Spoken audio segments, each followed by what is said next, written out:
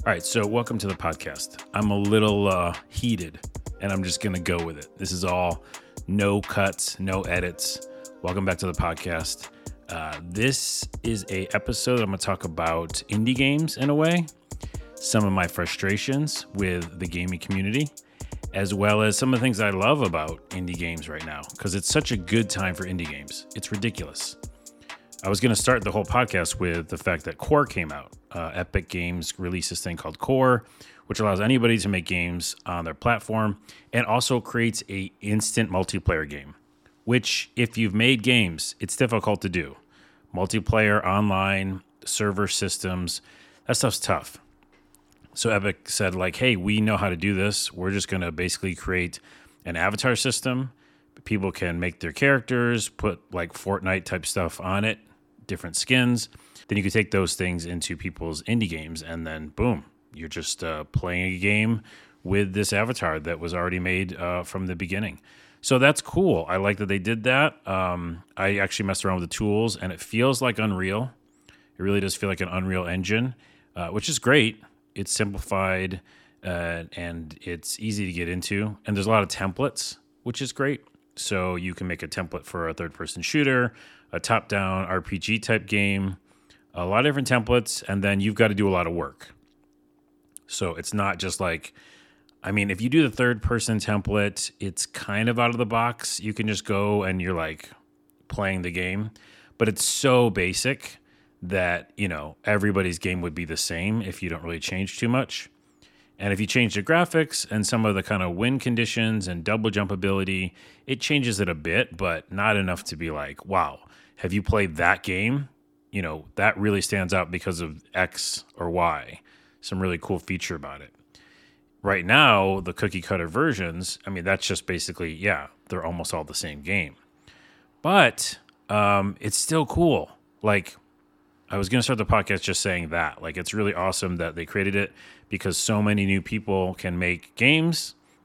And I'm all about people making video games. Myself, I made some. It's really hard. I was going to tell you the stories about how I started making games, which I might get to at the end here after I get out this frustrations. And, you know, it's been really difficult, like so hard to make games for so long. And now with Core and with Dreams and other different programs, you can see that it's becoming much, much easier to a point where at some point you're going to see people just putting on a helmet and being like, I think of this game. Yes, there it is. Do you want to play it? By the way, I can't wait for those moments. I feel like it's in our lifetime, where we have the power to use our brain and it just creates things, which, if that's the case, I really want the computer or helmet or whatever I'm going to be interfacing with to actually take my dreams and show them to me. That's like all I want out of life. Just show me my dreams. Now, I'll have to do some editing because, as you know, crazy stuff happens in dreams. Oh, wait, dreams. I was just talking about dreams. Weird. Maybe that's why they called it that. Well, it is a creation toolkit, your brain. So I hope at some point we can plug in somehow without invasive surgery because, you know, that's a little sketchy. Okay, back to the point at hand. It's been tough to make games. It's easier to make games. There's some more toolkits. Shout out to Core. Check it out. Tons of free games basically up there right now, and you can make your own. Shout out to Dreams because it has a weird interface, but I still like it, and there's a lot of great stuff in there. And then shout out to Construct, which is where I've made most of my platformers. Construct is amazing and so easy out of the box. Their templates are great. You can really change the style of the game pretty quickly, like as you're making the really simple kind of 2D games. And also shout out to Twine, which you've never heard of it. It's like the way to basically make text adventures, interactive fiction. And I've made a game in that as well. So great tools out there. Let me get to my frustration, and then we'll come back to my little stories I was going to tell you about the history of coding games. The frustration is I've had friends, let's say, we'll keep them nameless, but friends who've released indie games, all like last year and this year. And so many times do I see like immediately comments are about, oh, I don't like how this looks. Or this is too old school graphics, which by the way, retro is retro. Like that's why you're making retro games lots of times. Like it's an aesthetic, you know. But my point is there's so many people that talk shit about games, especially indie games, when they've never even played it. They've never even tried the game. And you could be said this about AAA games as well. Oh yeah, I saw Outriders. It looks fucking stupid. This happens with other games. I mean, just simply pretty much any game out there. Gaming community. And I put that in quotes because it should be a community. And it is lots of times. But just in comments, people's anonymity. Is that right? Being anonymous makes you like an asshole so many times because you're like, I could say a bunch of shit and it's funny. And outrage culture and negative stuff does so well. Like in videos and in comments, people are like, oh, I'll up like that. He said some funny thing that made that thing look stupid. Okay, so my plea is support indie games, first off. Go to Itch.io, by the way. Tons of good stuff over there. And other platforms. Check out Core, obviously. But, you know, even on the PlayStation Store and on the Xbox Store, like, there's so many indie games that come out, and people just immediately go past them because they don't like the art or something, or, like, you know, the thumbnail doesn't catch them in 2 seconds. Calm down with that 2 seconds thing. Oh, by the way, yeah, I'm also upset about the thumbnails on YouTube. You know, people only look at you for 1 second. And if you don't capture their attention in 1 second, then you might as well give up. Well, you might as well, like, start thinking more. Now, I know part of it is just, like, instinct or whatever, instinctively, you know, lizard brain. But come on, let's be better. Why does a thumbnail have to dictate the whole thing? There's great stuff inside that video. Or there could be. And there can be great stuff inside an indie game, and that's all I'm saying. Again, I won't name names. There's so many different indie games and friends who are making games and developers. And I'll say this, too.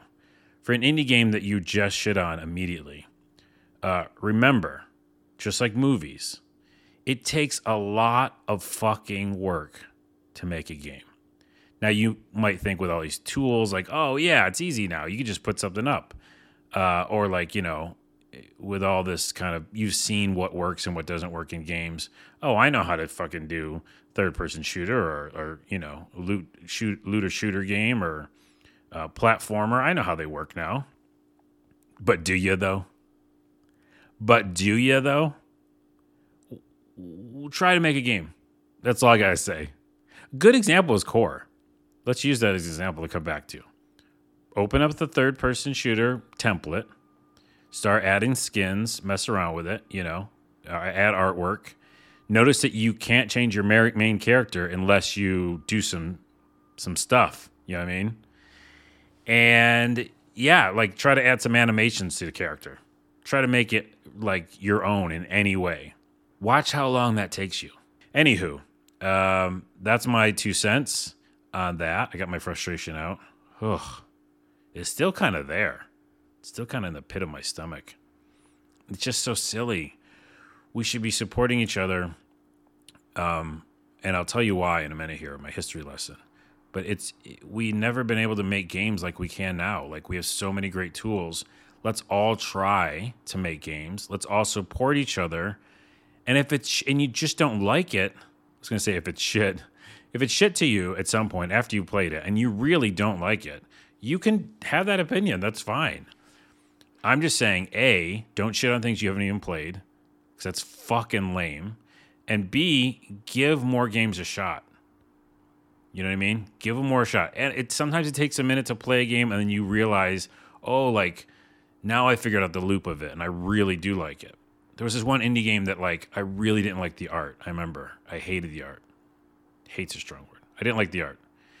And I really just kept going with it for a bit because it was like this fun platform with action. And I loved the combat. I ended up loving the combat, and I haven't seen anything like it actually quite since, where it did slow motion when you've killed enemies in the air, like a 2D platformer. So cool. Freaking cool. I forgot the name of it right now, and I apologize. But if I remember, I will put it in the show notes. And that's an example of I gave that game a chance, and longer than just like the intro, And I didn't like the art, but I still gave it a chance, and I really ended up loving the huge mechanic of it. So, okay. I was just going to say the history lesson and maybe a little bit of background. Making video games has been really tough. I'm older than I look, and I started with, there was these magazines, and video game magazines, computer magazines, not video game magazines, computer magazines, and in the back of the magazine, they would have a game that you could code, and you had to enter in all the data, all the lines yourself, and then when you did that, it would play the game. It would you'd be making a game. And that sounds crazy, right? A lot of it was assembly language, just crazy amount of like lines you have to put down and just type it. And a lot of it didn't make any sense. You're like, what is all this garbage? Just jargon. And if you messed up one thing, like you put a period instead of exclamation point or an 8 instead of a B, it would not run. That's it. You're fucked. And you had to go back and find the line or fucking thing you messed up in all of that code. Also, I think at the very beginning, there was no saving.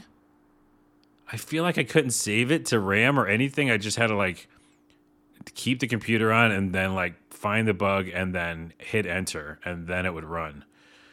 Jeez Louise. That's old school. And it made like nothing. It didn't make the games that Core's making. It made something for me, and I was like, wow, that's cool. Look, a little box is moving around the screen.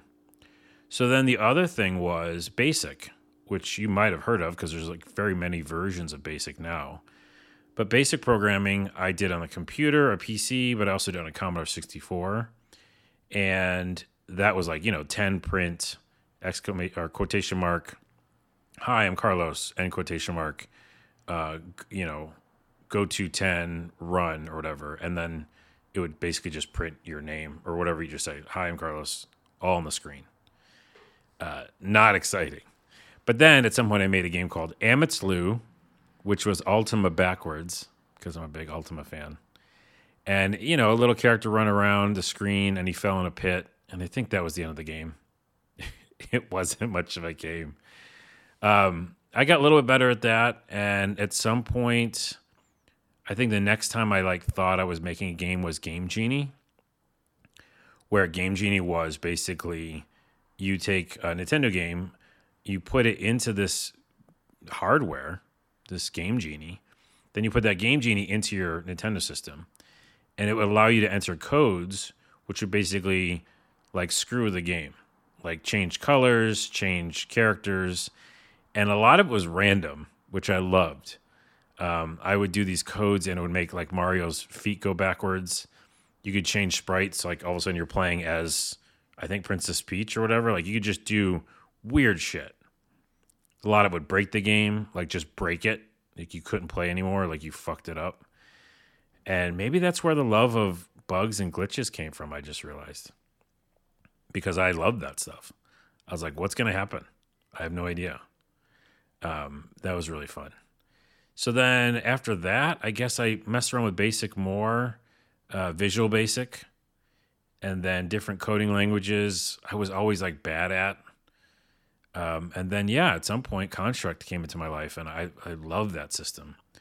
That really made a lot of sense to me. Game Maker, Construct, and then now we're into, Unity, Unreal, Core.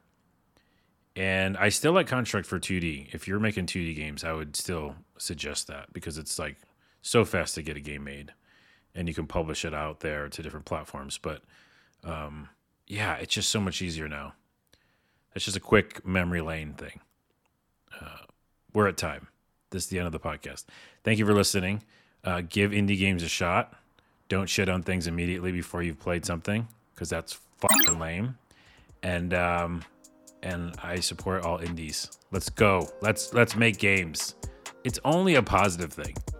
Let's just be happy we can make games and play them. Jeez, come on. They help. You know they help. They're really helpful. Okay, bye. Whoa, I hit the table. I gotta buy a new table.